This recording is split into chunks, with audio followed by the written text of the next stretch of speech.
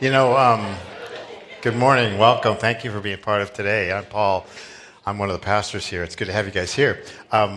Some people, they'll talk about youth and, say, well, they're the next generation, they're the next generation of people that are ministering. They're not the next generation. They're this generation, too. So Grayson, great job wherever you are. So she did a terrific job. And so it's going to be great to see what our youth do and as they're doing things. So it's a wonderful thing. Hey, again, welcome. Thank you for being part of Marist Church. If you're here for the very first time, a special welcome. If you're coming back after absence, that's wonderful. We are glad to have you here. We're just a bunch of coastside people and peninsula people that come here and want to be part of what God is doing in this world and on this coast and serve people and to serve Christ. And so I'm really, really glad that you're here and part of today. One of the things that we do is we love the enjoyment of worship here. We do not want to take that for granted, knowing that there are millions around the world that can't do what we're doing here freely. And so we as a church family have made it a point to say we want to stand and be in solidarity with the persecuted church around the world. And again, as they are asked what's the best thing that we can do, that the Free Church can do for them, and the answer is always prayer.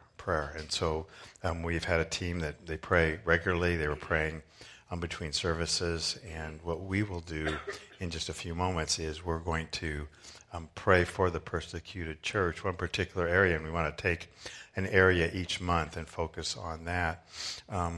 We would like to just talk a moment about North Korea and what's happening there. It is probably one of the highest places or highest, most persecuted place for Christians in the world right now. If Christians are discovered, they're either deported to labor camps as political prisoners or they're killed on the spot. You just can't practice your faith at all. And the problem with that is their families have to share in their same fate. So if your son becomes a believer, a Christian, and is worshiping, they'll arrest the parents, the family as well. They have no space in society, none. There's no margin for them whatsoever, and they're publicly warned against meeting together whatsoever. And to worship together is almost impossible, so they have to do it hidden. And if they dare to, it has to be done in secrecy. The picture in the middle was smuggled out. Those are believers in North Korea that are probably in someone's backyard or someone's yard or a walled compound, and they're gathering together to do that. And so I can't imagine that. And what they've asked for is prayer. And so we will pray. And so let's take a moment now and pray.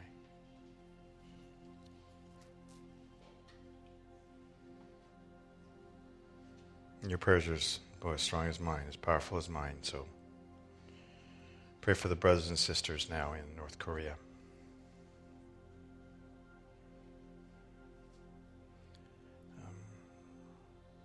Pray specifically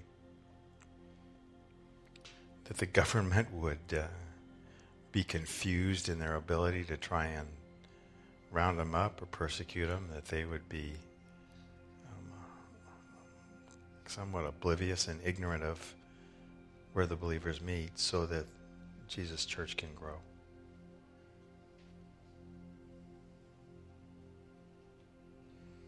Pray for the leaders, those that have courage to gather groups together. Pray they would be protected. The groups would be protected. Lord, please protect them.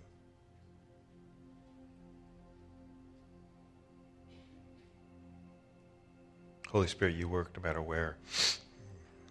You can work in persecuted places, work in this way.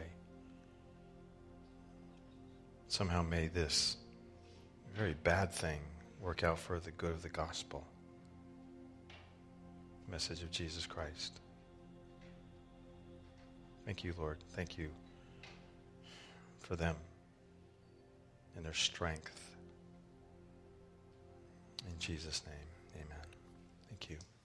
Thanks, you guys, so much. But after talking about that, it's kind of hard to say, hey, look at the sign behind me. It says hope. Let's all have hope. It's kind of a ugh, type of a thing. But hope does work. and hope actually is real. It's in Korea, it's in here, and it can be in our lives. In fact, a lot of times hope shines best when things are dark. When we are struggling with things, that's the time when hope oftentimes becomes a good, strong part of our lives, isn't it? I mean, isn't that true? I have a doctor's checkup coming up, so I had to get some lab work done. They do the stuff, and so I have to take blood and other stuff, from you and all that kind of stuff. And so, like you, I had to go over and give it, and like you, I had to go I have to fast 12 hours before, there's nothing you can do. And so it's my day off, and I haven't eaten for 12 hours. I get up really early so I can just get this thing over with and get it done. So I'm driving over the hill, and so I get there, I get to the lab, and I'm all ready. My sleeves all rolled up. I'm ready, just stick me, and let's get going. And I want to go home because I'm getting a little hungry here, and all that kind of stuff. And so I'm not in a great mood, and obviously the lady behind the counter was not in a great mood. And I said, okay, I'm here to get my blood drawn. And she said, okay, what's your date of birth? I gave her my date of birth, 1989, was when I was born. So, what's your name? And she said, we don't have your paperwork here. And it's like, well, that's okay, just draw my blood. And she says, no, without the paperwork, we can't draw your blood.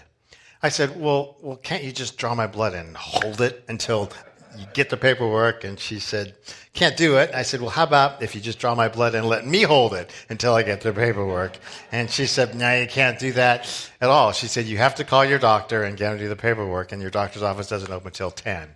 And I'm thinking it's 7 in the morning, I'm like, wait right here. So I get in my car, I drive back over the hill, I'm coming back down 92, and I see my wife, she's driving to work the other way, and she's just all, hi, hi, good to see you, and I'm thinking,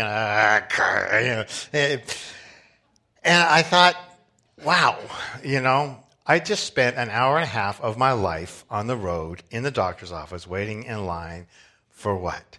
For what? What's the good in this? What's the point in all of that? And the hope is this. My God, this was not a surprise to him. This did not catch God off guard. This did not make God say, uh-oh, what happened here? God knew this. This did not catch God by surprise by any means. And this is where hope can begin to reveal itself. Not when things are always going great. Hope reveals itself well. Oftentimes when things are not going good at all. We've said that hope is not a wish. Hope is not just simply a wish. And sometimes we use that term, I hope I win the super lottery. Dream on that one. You're not going to. Hope is this. It's the assurance that God is in charge of life and in charge of my life. And no matter what happens, good or bad, I will be okay. Whether they draw my blood or whether they don't. Whether I have to take a useless trip over the hill or not. God's got this thing, and God's got my life. And I will survive this, and I will make it through. God is just as in charge of my life as I'm driving back to Half Moon Bay with just as much blood as I came with, okay? And it's not solution-based. There is a light at the end of the tunnel, because sometimes there isn't a light at the end of the tunnel. There's really not. The hope is that in this tunnel that I'm going through, because I can't see any light, God's right here with me. Even though I walk through the valley, the shadow of death, I'll fear no evil. Why? God's with me. That's hope. That's the hope. The hope is there, and as a result, it gives us trust, and it gives us peace. And again, blood pressure can soar through the roof when you just have wasted an hour and a half of your life for nothing, unless you know that this did not catch God off guard. And see, this is where hope begins to make its work. And we are to be filled with hope. I love this verse. It says, hope will not lead to disappointment, for we know how dearly God loves us, because he's given us the Holy Spirit to fill our hearts with his love. Period. Amen. We could almost be done with that verse right there. Isn't that awesome? I mean, isn't that great? Hope will not lead to disappointment. We know how dearly God loves us, because he's given us the Holy Spirit to fill our hearts with his love. And we're not to not just simply have it in us. Once we are filled with that hope, and God calls us to, what we would say, unleash it, let it out, let it go out of our lives, let hope flow from us. Jesus would say, you're the light of the world. I mean this, and it's emphatic, the you. He says, you alone, of all people, of all these people in the world, famous people, really popular people, really good-looking people, which you are, by the way, all these people in the world, you're the light of the world. Those that are my followers, you and you alone. And he would say, you don't take a light and put a bucket over it. No one does that. You're to let it shine. And so we have to let that hope begin to spill out. And we've talked about that. We've talked about it, how to let that hope be pushed out to our families, and we've talked about it, how to be pushed out into our marriages. And today I want to talk a little bit about how to unleash hope, or how to let hope get out into your world. How do you let it go out into your world? Now, I intentionally said your world instead of our world, because your world is, I would say, your world. Okay? Your world is your world. Now, it's not like, and yours is different than mine, and it's not like we live in parallel universes, although I've met people that seem to live in a parallel universe. It's not like we really, really, really do. When I talk about your world, I would mean your life, you. Your combination of the place you work, the people you know, your neighborhood, the person next door, your friends, your family, the kid that sits next to you in class in third period, the kid that sits next to you in class in fourth period, kid that's on your team. That would become your world, my neighborhood, friends, and family. And your world may overlap with my world a little bit, but sometimes it may not overlap really much at all. You have your world, and I have my world. And God has called you to impact your world just as he's called me to impact mine. And your combination of who you are in that place makes you uniquely designed to be God's person in your world, to unleash that hope that's there. And the same for me. God has placed us to make a difference in our world. In your world, you in your world, and me in mine. Does that make sense? And you hang out with people that I'll never know. You have a world, and I have a world, and we are called to unleash hope. 3 ways that we can do that, okay? 3 ways. If you want to write some stuff down, here you go. First of all, own God's purpose and mission for your life. I have to own God's mission and purpose for my life, and the key word is own it. The Bible says this, I press on, take hold of that for which Christ Jesus took hold of me. And when we say own it, it means make it mine. The guy that's writing this is saying, I'm going to press on. I'm going to grab that for which Jesus grabbed me. I'm going to own it for me and for my life. When I was working, I was working with kids in Southern California, and I moved to South Florida to work with kids there in a youth ministry there. And the church in Southern California was very large, and the kids that I had worked with, I had actually worked with for several years. This is when they were children, younger, and they had grown up, and now they were in high school and even in college, and I worked with them there. And so these kids had pretty well been what I would just use the term discipled, or kind of understood and grasped the concepts of living for God and what it would cost and what it would mean and what it would look like. South Florida was a small church, and the youth ministry was very, very different and not particularly well maintained as much. And so what I did was I wanted to get, in the first few weeks that I was there, I wanted to get to know some of the kids in the youth group, and just to kind of find out about who they were and all that kind of stuff. And so if you've ever been to South Florida, they have these canals that are kind of running here and there and crisscross all around the place. Just a lot of water in South Florida, the whole thing. And so we took a little boat and we went down one of the canals to fish or to catch whatever they have in the canals in South Florida. Okay, and there's a lot of stuff that's in there that's kind of weird. But anyway, we were going down there, and so I just try to start some conversation with these kids, and so I asked them, some of the guys I was with, I said, so, where do you think God wants to take your life? Where do you think God wants to take your life? What do you want to do with your life? The first kid answered this, flat out, straight out, right away. He said, I want to make a lot of money so I can have nice things. Oh, okay, and got it. I got that. So I said, so I went to the other kid, and I asked him, I said, how about you? He said, I want to make a lot of money so I can have nicer things than him. Okay.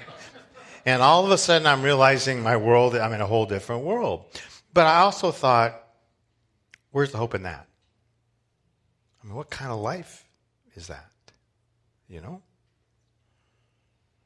What's your life mission? What's your purpose in life? What is that of Christ that you own to say, this is now my purpose in life? What is your purpose in life? If you could write it out in a sentence, what would it be? I mean, mine is pretty simple. To get to heaven through Jesus Christ and take as many people as I can with me. Okay? It's not hard, because that's what Jesus said to do. Go into all the world, make disciples. There you go. Take as many people as you can with you. The Apostle Paul wrote this. He said, the most important thing in my life is that I complete my mission. Here it is. The work that the Lord Jesus gave to do, to tell people the good news about God's grace. He owns it. I own it. And if I own it, then I know what I'm about. Great story I read this week. You ever heard of Penn and Teller? Penn and Teller, a famous magician group. One guy's real tall, one guy's real small. One guy talks a lot, the other guy doesn't talk at all. And they have magic acts and quite celebrity. And Penn Jillette, he's the tall one, the one that talks. Penn Jillette is his name. He's also an activist, and he's also an active and very vocal atheist. Very vocal atheist. And he wrote a book called God, No, with an exclamation point. God, No. That's Penn Jillette.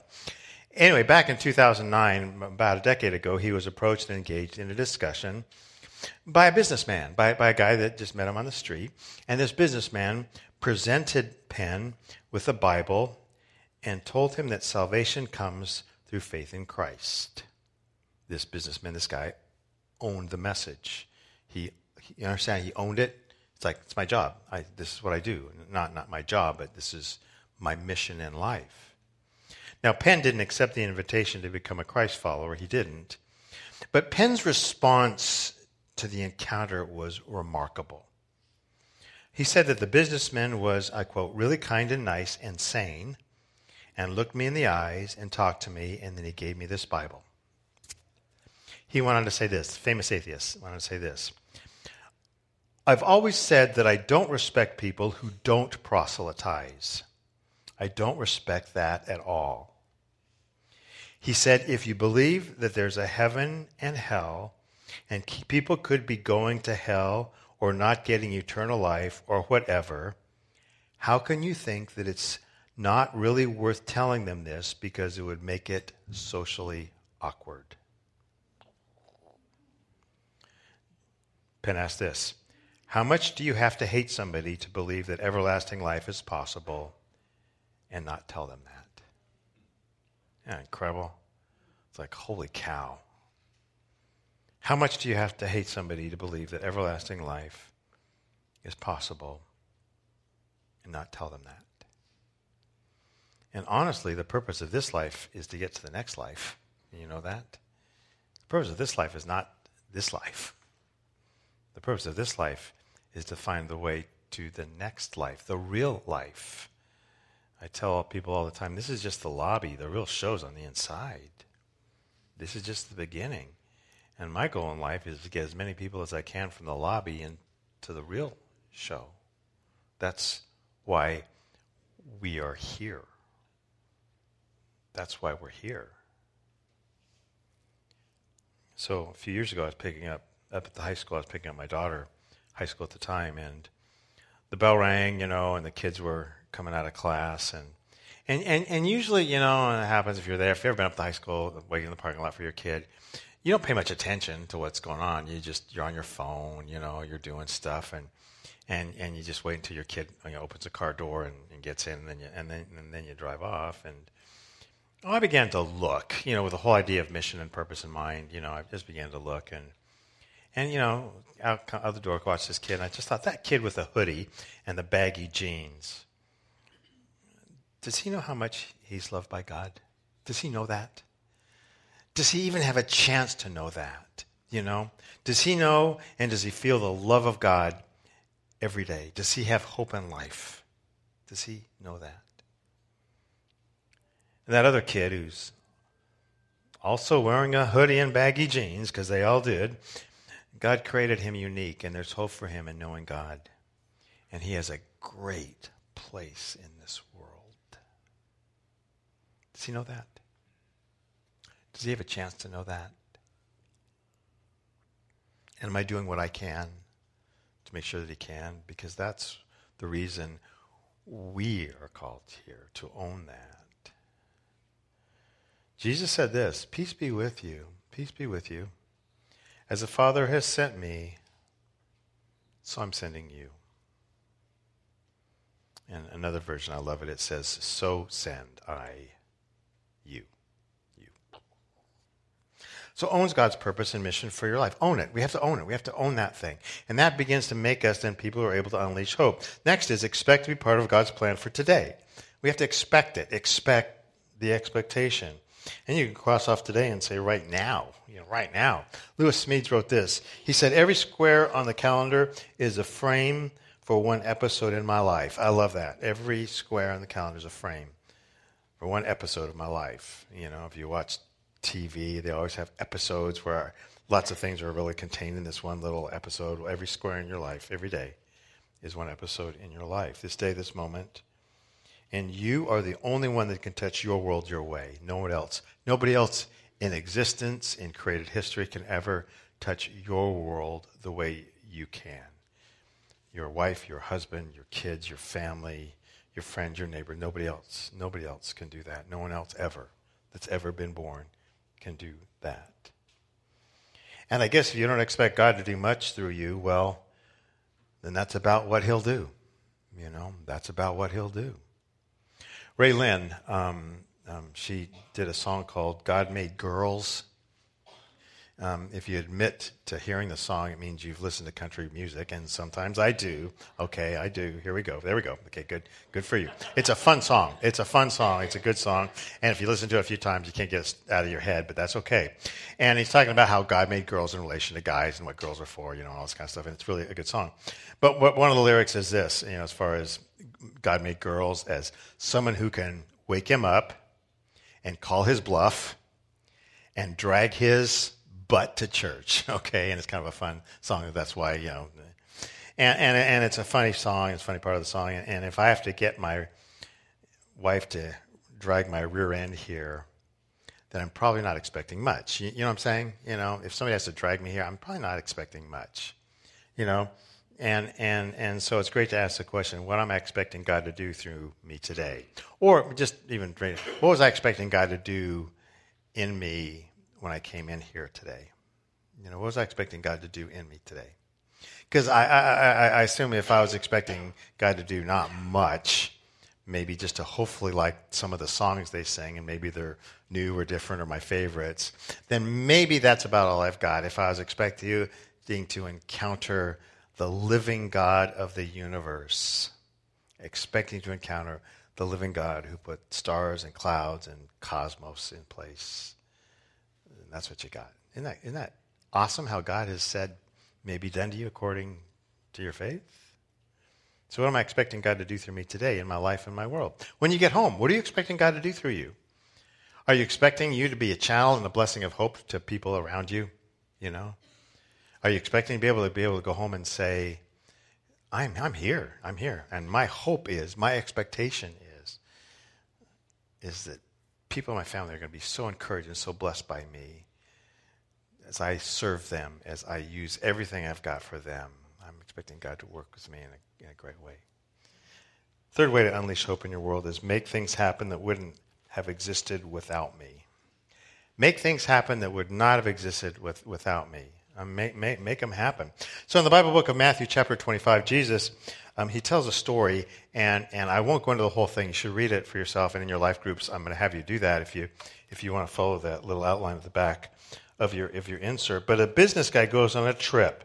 He's going to go away for a while, and he pulls together three of his money managers, and he said, okay, I'm going to be gone for a little while, and we need to get some investment stuff going. And so he gives the first guy $50,000, and he says, okay, I want you to invest with this one, play around with it a little bit, and see what you can do. See what you can do with this money. So he gives him $50,000 and says, you go for it. Another guy He says, okay, you're getting 20,000, play with it, throw it in stocks, do whatever you need to do, make it work for us. And so he goes off to do that. And the last guy, he gives him 10 grand, and his expectation is for them to make it work, okay, just to make it work. Okay, I'm giving you this stuff to make it work.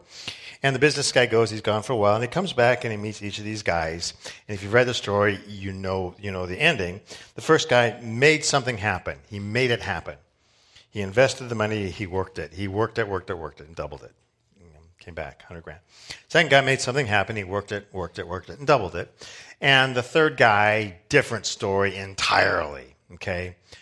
He made nothing happen. He, in fact, Jesus would say he buried it, or today we'd say they just sat on it. Zero, nada, nothing. He made no difference in his world. Nothing. And it's a pointed story. I mean, we get it. We get it right away, It's like, okay, I got it. I'm feeling it.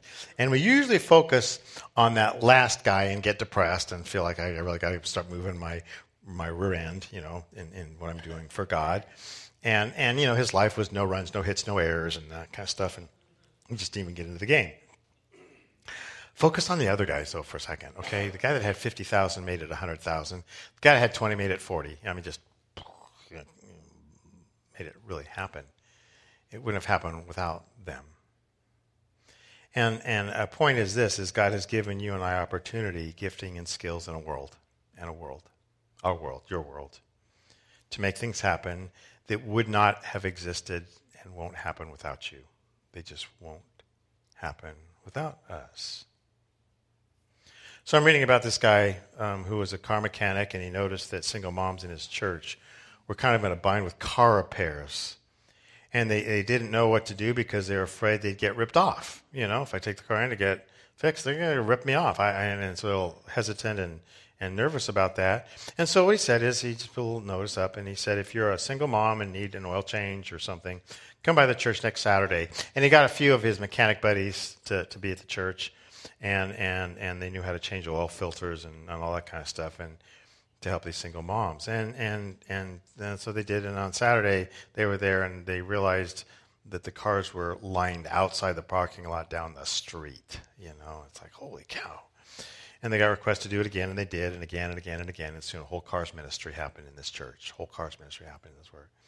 Simply because somebody decided to make something happen that would not have happened without him. Don't we love stories like this? Don't we just love stories like this? You know what's better than hearing a story like this? Being a story like this. Seeing those issues and those needs that are out there, and doing something about it, saying, I'm going to make this happen, because if I don't do it, this is my world, and if I don't do it, it's not going to happen. And so I could say confidently, only you have your world. I'm not in your world. You have your world. And in your world, God has given you these gifts and these passions and these skills and these interests. And he says, okay, there you go. There's your 50,000. There you are. Make it happen. Make it happen. Let's go. And when you do that in faith and expectation, stand back and be amazed and watch. You have your world, I have my world. God said, go in that world, make a difference. Really, and unleash hope. Unleash hope in your life, in your world. And this is a world. It's a world that it just beats people up so much. So go and be light to the world and unleash hope, in this. Jesus said this famous passage, and take this to heart and let this move you to where you need to go. For I was hungry, and you fed me. I was thirsty, and you gave me a drink. I was a stranger, you invited me into your home. I was naked, you gave me clothing. I was sick, and you cared for me. I was in prison, you visited me. Then these righteous ones will reply, Lord, when did we ever see you hungry and feed you, or thirsty and give you something to drink? Stranger, and show you hospitality, or naked, give you clothing. When did we ever see you sick or in prison and visit you? And the king will say, I tell you the truth, when you did it to one of the least of these, my brothers and sisters, you're doing it to me. So we are called to bring hope and to unleash it into our world. You are, I am. You have your world, I have mine. Let's do that. Let's do that. Unleash hope. Give somebody today hope. Hope. I'm going to invite the worship team to come on up right now.